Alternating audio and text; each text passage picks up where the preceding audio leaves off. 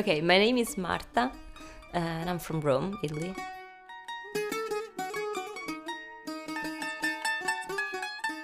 When I was young, so during the 90s, there was a political situation. So after the war, America was importing a lot of the lifestyles and television. Oh, can we drink beer and sit and watch football games on TV, huh? Can we please, please, please? Okay, just this once.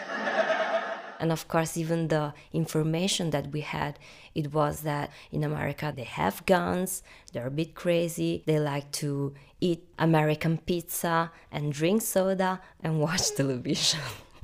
So I didn't have a great opinion. I've never ever thought that I wanted to go there. I thought that I didn't want to follow the American lifestyle. When I first came to America, I had just this opportunity. It wasn't what I wanted to do or what I decided. So I thought, okay, this is what I know from what other people told me. I didn't experience directly that, so let's go and see.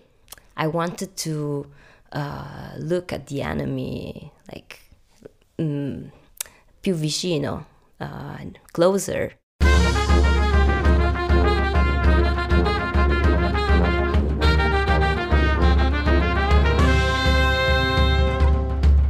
And so when I went there, the enemy was very welcoming.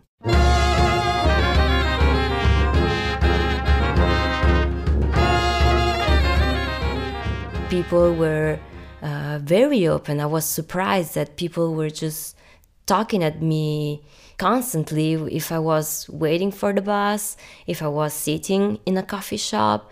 They really didn't care if I was different because I'm half Chinese and half Uruguayan, so I look as a Chinese girl. And when I was small, there were not so many Chinese in Rome. And there I was just Marta from Italy. It was completely normal.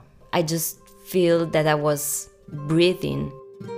United States is a place where you really feel that you have the possibilities to do a lot of things, that there are opportunities. It's something that I really appreciate, so I would like to go there back.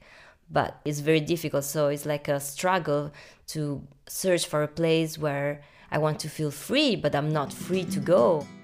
I'm just dreaming about being able to be there.